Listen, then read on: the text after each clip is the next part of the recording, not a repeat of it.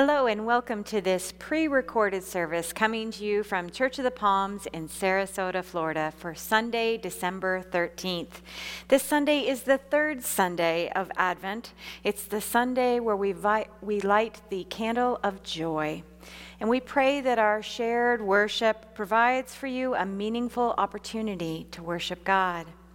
You might take a few minutes at the beginning of this service to consider how to best make yourself ready to worship, be that by removing distractions, preparing your space, or simply breathing deeply.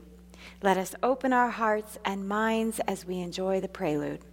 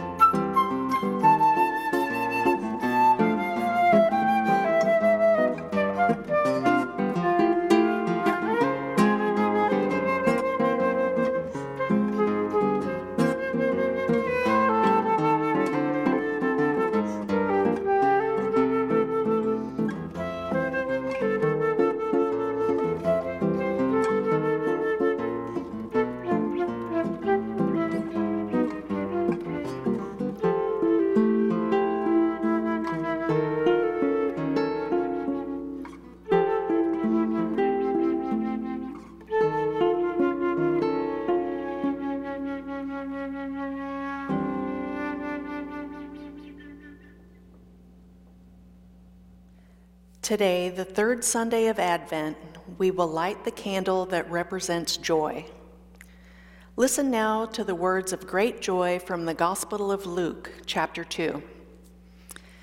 And there were shepherds living out in the fields nearby, keeping watch over their flocks at night. An angel of the Lord appeared to them, and the glory of the Lord shone around them, and they were terrified.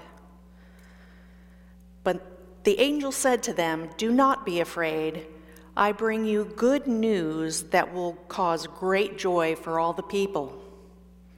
Suddenly, a great company of the heavenly host appeared with the angel, praising God and saying, "Glory to God in the highest heaven, and on earth, peace to those on whom his favor rests."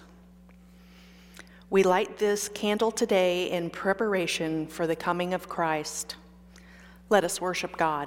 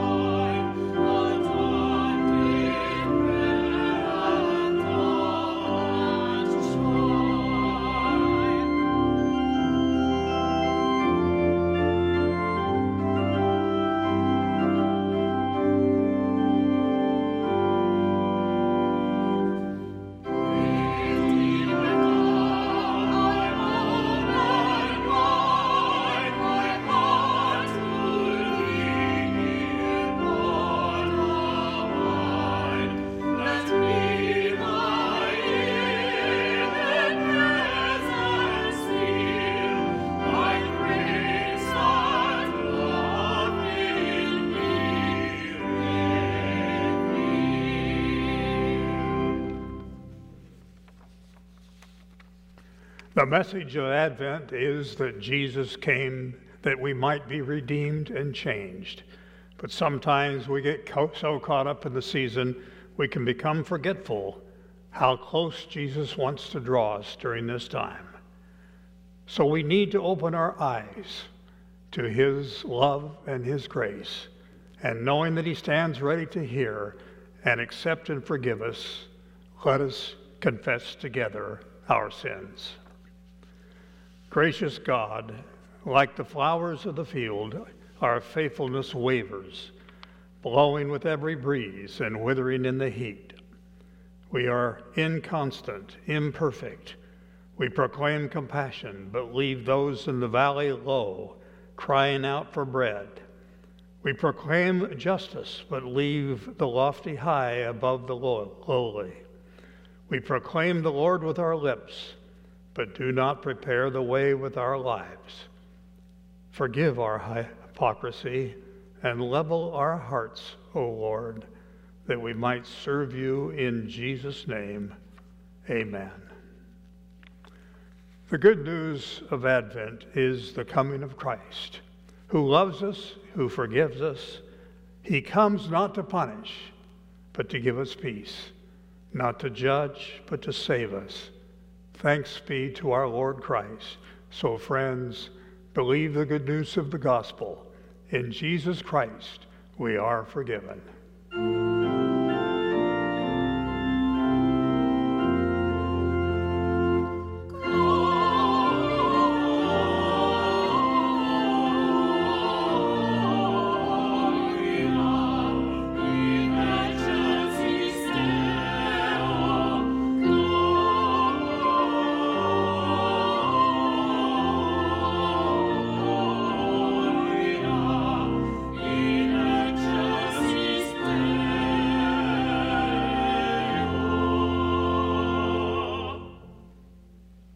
The Apostles' Creed is the heart and soul of our faith, so let us share it together.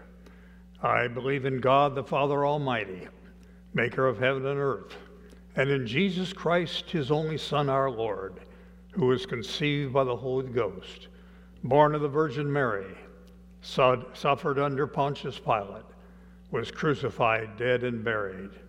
He descended into hell. The third day he rose again from the dead. He ascended into heaven and sitteth on the right hand of God the Father Almighty. From thence he shall come to judge the quick and the dead. I believe in the Holy Ghost, the Holy Catholic Church, the communion of saints, the forgiveness of sins, the resurrection of the body, and the life everlasting. Amen.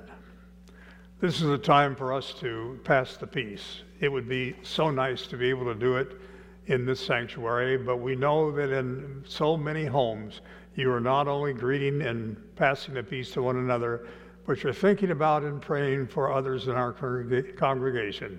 So let's take this moment to pass the peace together.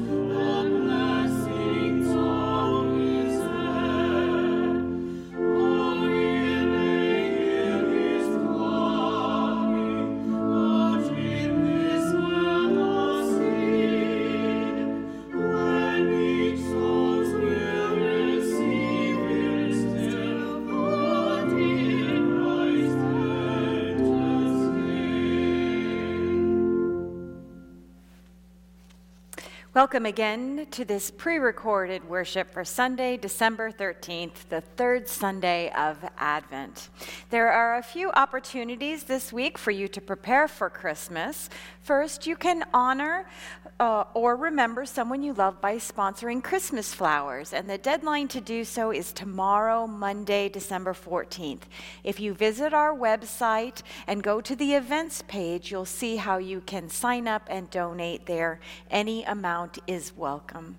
Second, this Wednesday the 16th, Wednesday Night Life's offering, The Music of Advent, concludes in our final discussion, which will be hosted by Dr. Steve McConnell and music director Genevieve Bouchon, and they're exploring the details that have made G.F. Handel's The Messiah such a lasting piece, as well as sharing insights on the text. So I hope you might join them for that. You can visit our website, again, the events page, to register for the class. It's at 6:30 p.m. this Wednesday, and it's on Zoom, so you can join that no matter where you are. Third, there continues to be a need for bell ringers, about a dozen or so left. As soon as tomorrow, Monday the 14th, and leading right up to Christmas Eve, you can register for 2-hour shifts. Again, that's found in that same section, the events section of our website. You can also call the church office to sign up to ring the bells for the Salvation Army. As I'm sure you well know, we've seen a little uptick in COVID numbers in our community. So we ask that while you're on our campus, you continue to follow the safety guidelines. They're such an important part of how we can take care of each other during this time. In addition, we want to make sure that you know that if you're on our campus and then test positive, we ask that you would reach out to one of our pastors, regardless of whether you're symptomatic. We'll do our best then to contact anyone who may have been exposed. Please know that we'll strive to maintain confidentiality. You know, both your health and your privacy matters a great deal to us, so please do let us know. We, of course, hope that doesn't come up, but wanted to make sure you knew what to do if it did. Lastly, it's hard to believe, but we're just a little more than a week away from Christmas, and there are a number of ways you can worship with us. First, we have our longest night service on December 21st. It's at 6 p.m.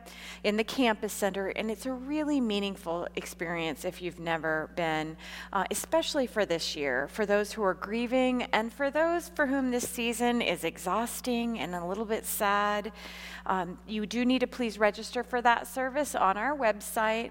Again, that's Monday, December 21st at 6 p.m.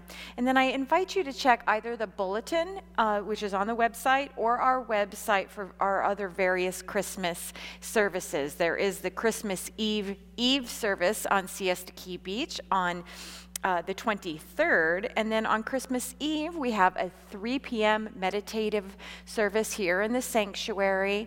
You need to register for that one, and then there are services at 5, 7, and 9, and they'll be outside in the courtyard under the stars, under the lights, and we'll wear masks, but we'll be able to sing carols and celebrate the Christmas story together. There is additional service online about each of those opportunities. And as we continue to prepare and wait in anticipation for the coming of Christmas, we thought it might be fun, and we would love it if you would give us a window into your homes by sending us a picture of any crushes you might have.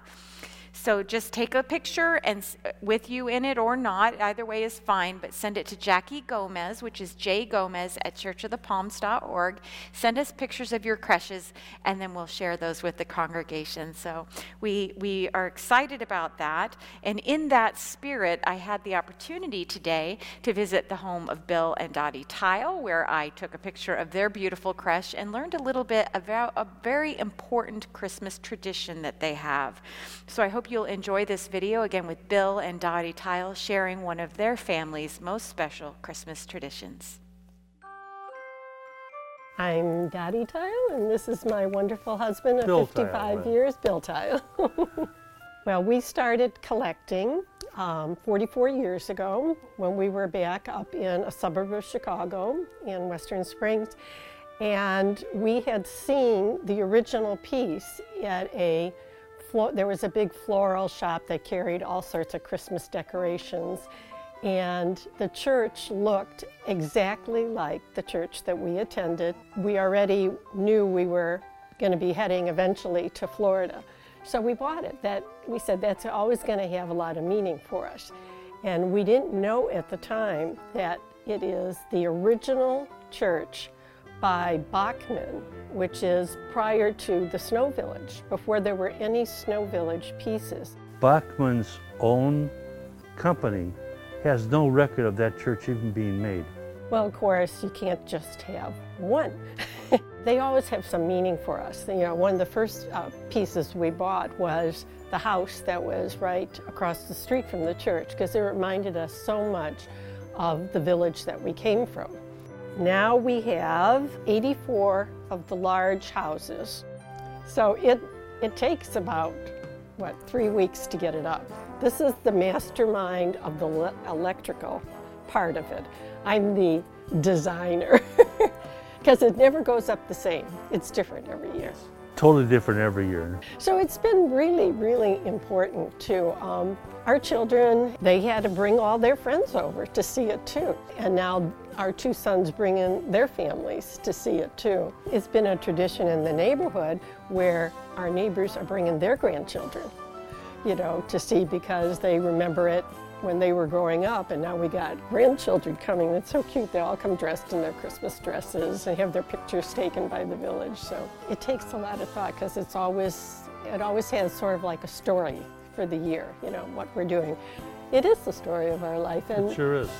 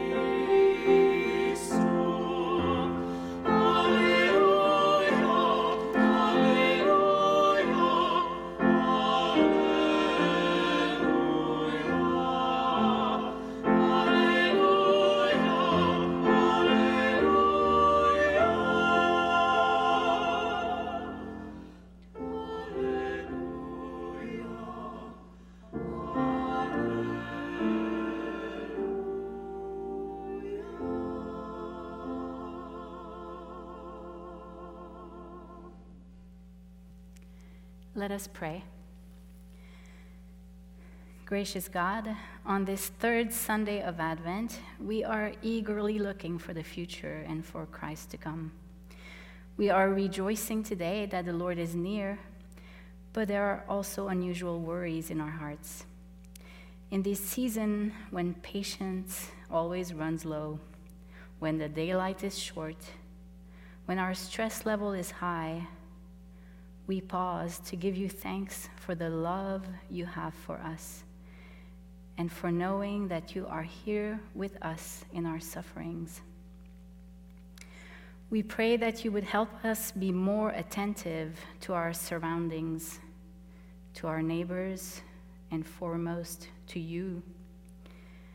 Help us be more attentive in every little task we do, as we drive on the roads, as we mindlessly scroll on the internet, as we simply walk.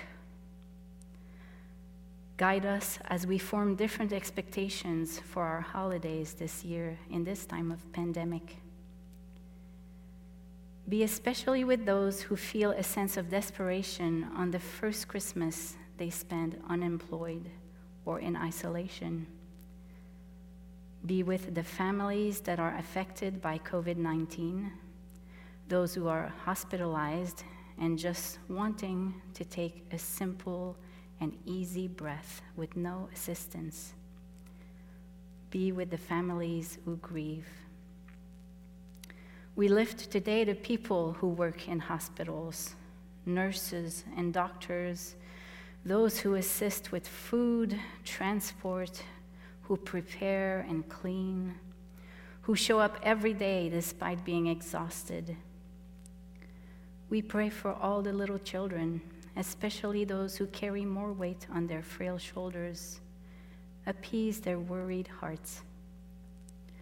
We lift the leaders of our country as well as all the world leaders, that they may feel your guidance as they in turn guide us out of this worldwide pandemic.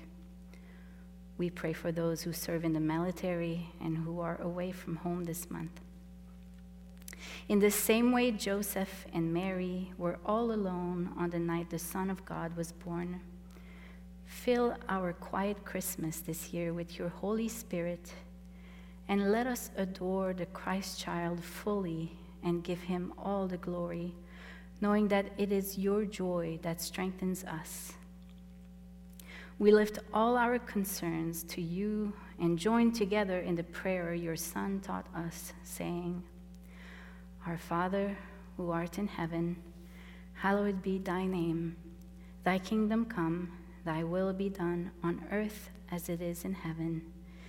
Give us this day our daily bread, and forgive us our debts as we forgive our debtors. And lead us not into temptation, but deliver us from evil. For thine is the kingdom, and the power, and the glory forever. Amen. We now come to the time when we give thanks to God with our offerings. The methods to give are listed on your screen, and please know that we are so grateful for your generosity, and that through your support, we continue to give glory to God by bringing light to those who need it most, and to walk alongside the hungry and those who are in need the most. Let us give with joyful hearts.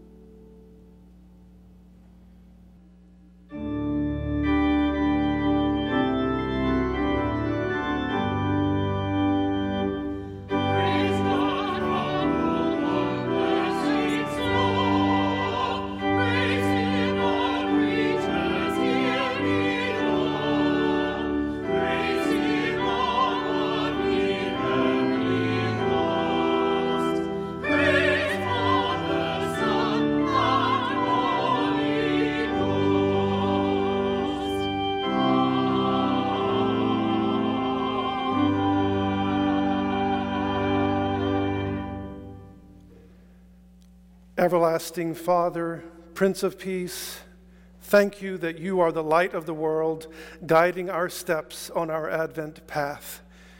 Your word says that the earth is yours and everything in it. The world and all its people belong to you. We recognize everything we have belongs to you. We acknowledge that our very lives belong to you. We now offer back to you a portion of what you have given us. Use these gifts for your kingdom, we pray. May God the Father prepare our journey, Jesus the Son guide our footsteps, and the Holy Spirit watch over us on every path that we follow. Through Jesus Christ our Lord. Amen. Okay, so this is the time when all the kids gather together around your screens from all across the world, or so we hope. Today, we're going to talk about something I used to hate when I was a kid. Patience, as in, be patient. Don't you hate it when your parents or teachers tell you to be patient? No, you can't have a cookie. Supper is in 30 minutes. Be patient. No, you can't go to Tyler's house. His family is on quarantine for 1 more week. Be patient. But you know the worst, the hardest one of all, might be the way those presents start to pile up under the tree right about now. What kind of mean joke is that? Oh, look at all those beautiful presents under the tree, but don't touch. 2 more weeks. Be patient. Do you know what the definition of patience is? Waiting with a good attitude. Waiting with a good attitude. So if you're just waiting, but whining and rolling your eyes and complaining and frowning and sighing and arguing, you're not being patient, are you? Let me tell you something that might help. As you probably know, we have a name for the season that we are in, the month that leads up to Christmas. Do you know what it's called? What? Right, Advent, that's right. It involves 4 Sundays, and this is the 3rd one today. So we are able to organize our long wait for Christmas so it doesn't seem so bad, so we can be more patient. This man in the Bible was called John, and he was the one who showed us how it was done. He prepared things for the coming of Jesus. He drummed up the excitement levels so people wouldn't be bored or impatient. He kept saying, Jesus is coming. The Messiah is coming. Just like right now, we're waiting for December 25th, not just for all those beautiful presents, but for the one whose birthday we are celebrating, and that is Jesus. So here's our test of patience. Can we wait for the coming of the baby Jesus on Christmas Day with not just a good attitude, but with excitement? Can I tell you a secret? We all look forward to the presents under the tree, even us old people. But let's enjoy lots of other Christmas things, like Christmas hugs and laughs, and just feel the excitement in the air. And guess what? You can have a cookie while you wait. Let's pray. Repeat after me. Dear Jesus, thank you for coming. Thank you for coming as quickly as you can. As quickly as you can. We promise to be patient. To be patient. Amen. Thank you, kids.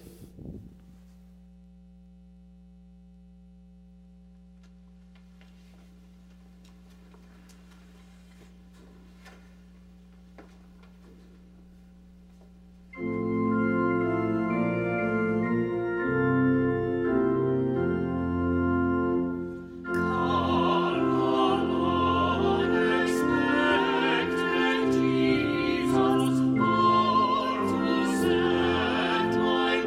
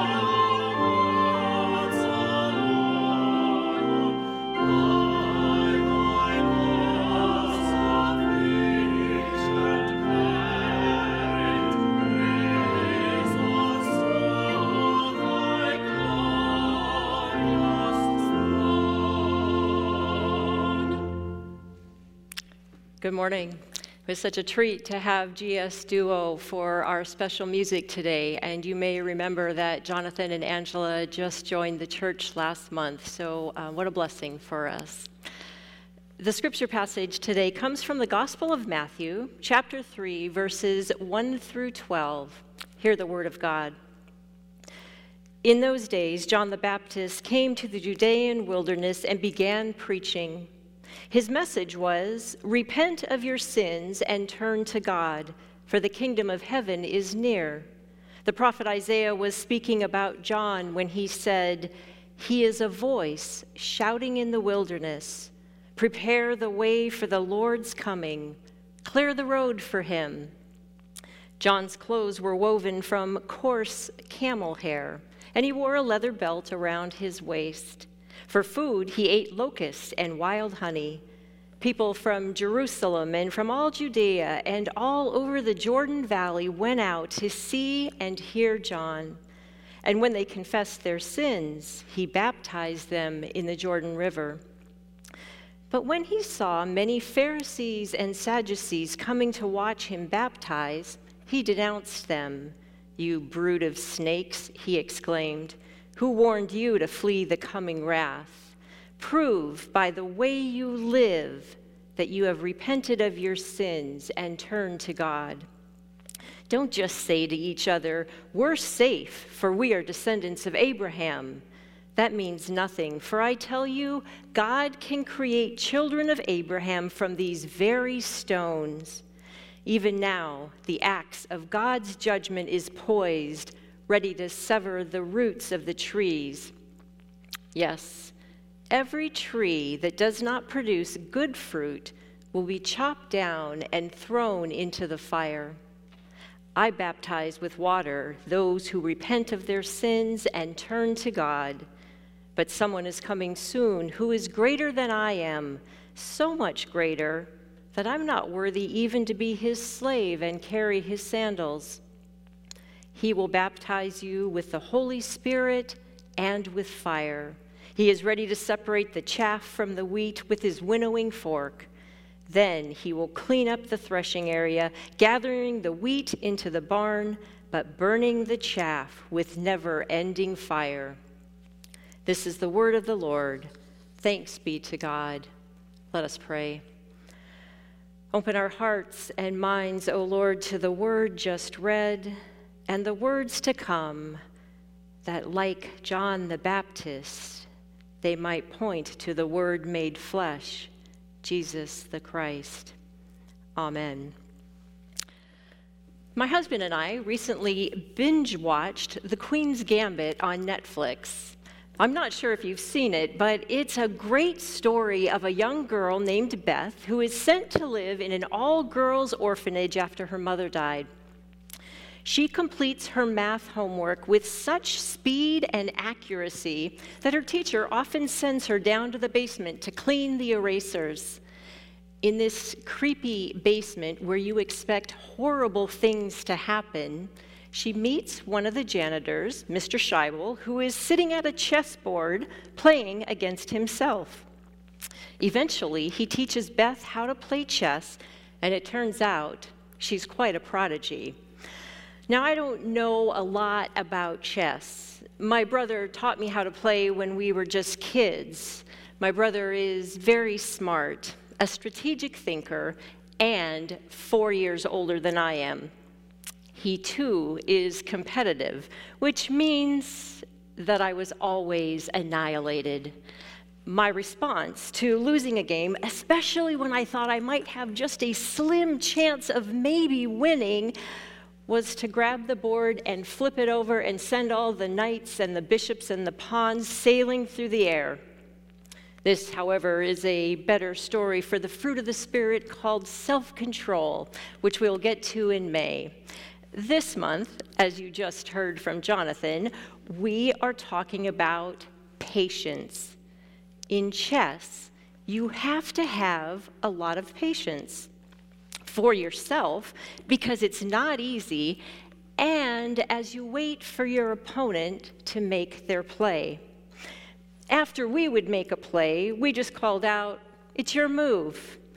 I learned on the Queen's Gambit that for tournaments and serious play, there's a game clock that has two faces. After you make your play, you press the button on the clock, and it starts the time for your opponent. One must finish their move and ultimately the game before she runs out of time. Well, John the Baptist must not have thought they had very much time, because he impatiently shouted, "Repent of your sins and turn to God, for the kingdom of heaven is near." I hate when people yell, except maybe at a sporting event.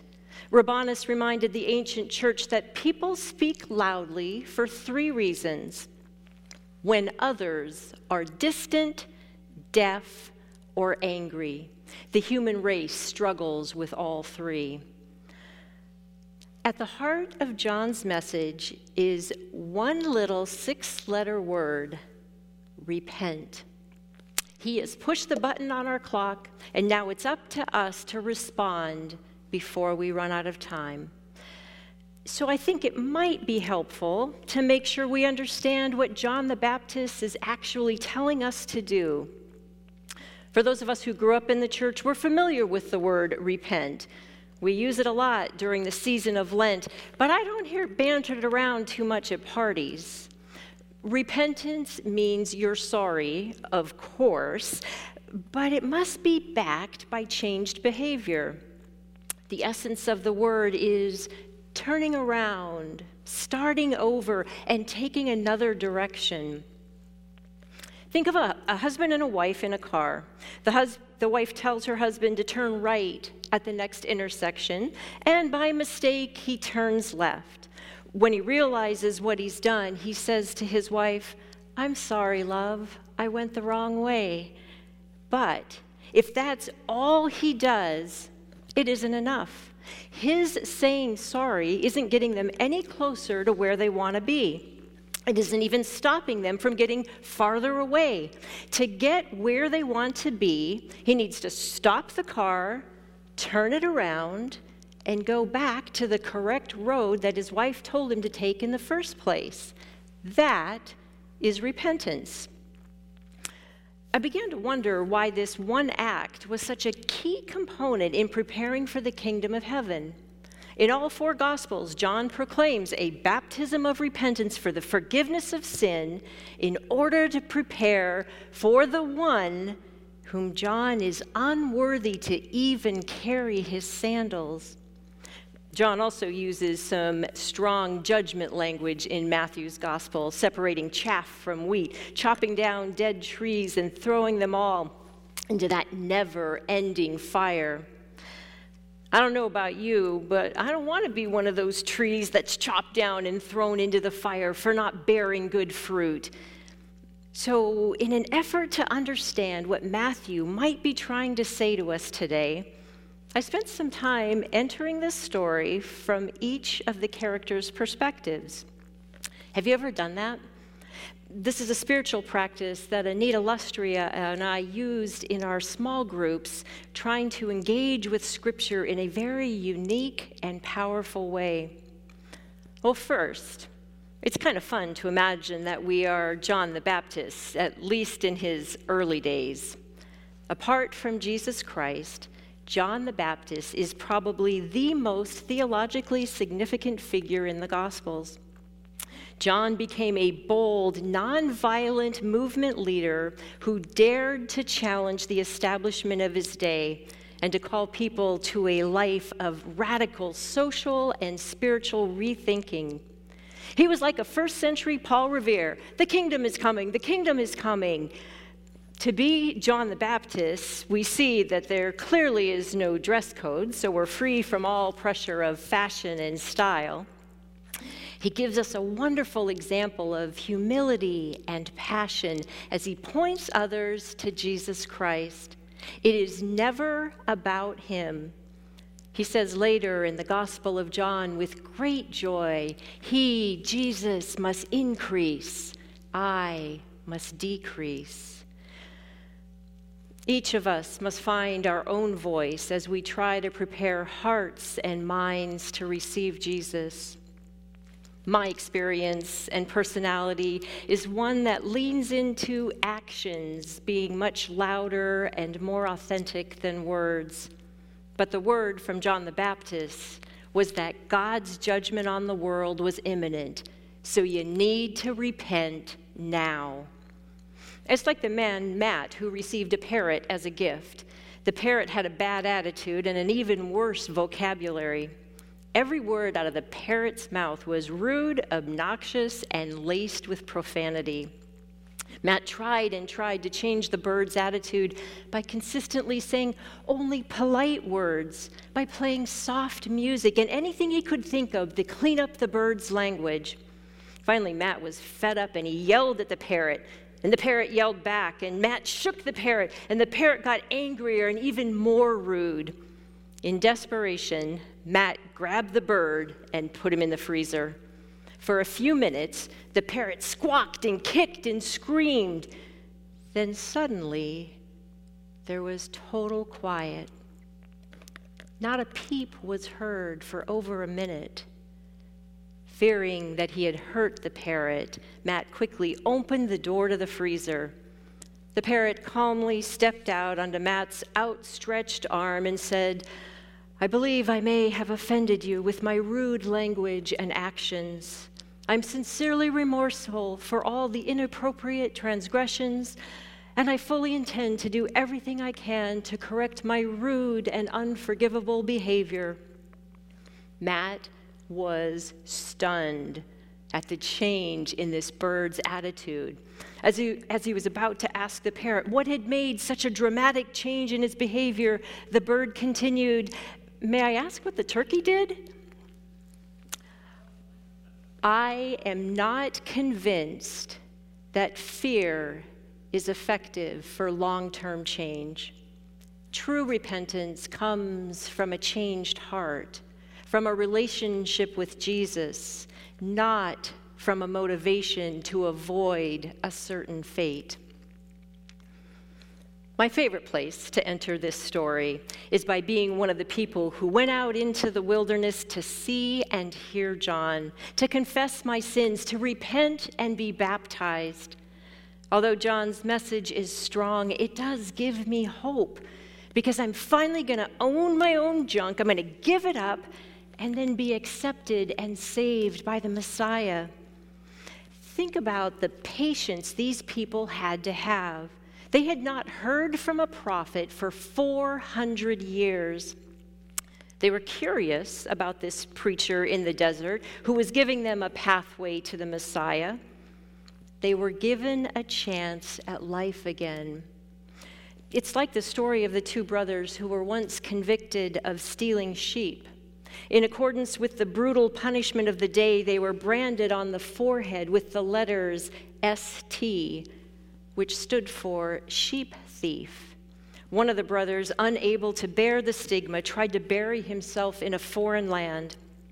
But men would ask him about the letters on his brow and what they meant. So he wandered from land to land, full of bitterness, until he died and was buried in a forgotten grave. But the other brother, who repented of his misdeed, did not go away from his home. He said to himself, "I can't run away from the fact that I stole sheep, and here I will patiently remain until I win back the respect of my neighbors and myself." As the years passed by, he established a reputation for respectability and integrity. One day, a stranger in the town saw the old man with the letters ST branded on his forehead, and he asked a native what they signified. After thinking for a little time, the villager said, "It all happened a great while ago, and I've forgotten the particulars, but I think the letters are an abbreviation of saint." The opposite of saint, and the people I never want to hitch my wagon to in these Bible stories, are the Pharisees and the Sadducees. They are so self-righteous. They use their position and power to exclude and hurt other people. They go out in the wilderness to see what all the commotion is about, but they are way above this little country preacher. They don't think they need anything that he is offering. They rest on their laurels of pedigree and education to remain above reproach. Particularly in the Gospel of Matthew, John the Baptist does not hold back any punches for these religious leaders, you brood of snakes. And just as I start to get a little smug about this exchange, silently cheering on John to let him have it, the Holy Spirit tugs at my heart. Aren't I also the Pharisee who is sometimes full of pride and judgment? Am I producing good fruit all the time, or do I too need to repent? Just like the Sadducee, I pretend that I'm better than I am, hiding my sin, putting up a front, desperately in need of the saving grace of God through Jesus Christ, just like everyone else. Friends, if we don't see ourselves as these guys, the Pharisees and the Sadducees, we'll miss half of the Gospel of Matthew. In 1 Corinthians 10:11, the Apostle Paul says to the Christians, these things happened to them, and they were written down to instruct us. So the message for all of them, for us, is to confess our sin and repent so that we are prepared to receive Jesus the Christ. It's like shoveling out the barn and laying fresh straw so the Christ child can be born in us. When John the Baptist yells, "Get your life in order, the kingdom of heaven is near," the time to turn towards God is today and every day. Rabbi Eliezer taught his disciples, repent one day before your death. And one of them asked him, well, how will we know when that day is? To which he replied, all the more reason to repent today, lest you die tomorrow. Perhaps we repent to do our part in being right with God, to cover us for that unforeseen accident or unexpected death. However, I strongly believe that the grace of God will carry us and our families through the trauma of any unexpected death. I really believe that we repent of our sins so that we can experience the kingdom of God here on earth way before we ever get to heaven. We pray in the Lord's Prayer, thy kingdom come, thy will be done on earth as it is in heaven. We repent because it empties us of the junk and makes room for the new thing that God is doing in our lives. John the Baptist shouts out in the wilderness, prepare the way, the Lord is coming. Well, maybe his message is so strong and loud because of the impact it can have on our life. If our preparation consists of patience with ourselves and others, if our preparation consists of prayer, humility, the courage to confess, and the desire to have our hearts beating in rhythm with God's heart, can you imagine what our world would look like? When we're on the right path, we find that what God loves, we love, and what breaks God's heart breaks our hearts. As we repent and release the sin that takes up way too much space in our lives, our hearts and our hands are open, and then we have room to receive that new thing that God has planned for us. I want to share with you a brief poem written by Jan Richardson. Ancient One, who makes all things new, may we receive with gentleness and touch with hopefulness and protect with fierceness and love with tenderness. And may we celebrate with gratefulness and welcome with humbleness and tend with gracefulness all that you give into our care. John the Baptist impatiently says to you and to me, repent of your sins, turn to God, for the kingdom of heaven is near. Prepare the way of the Lord. It's your move.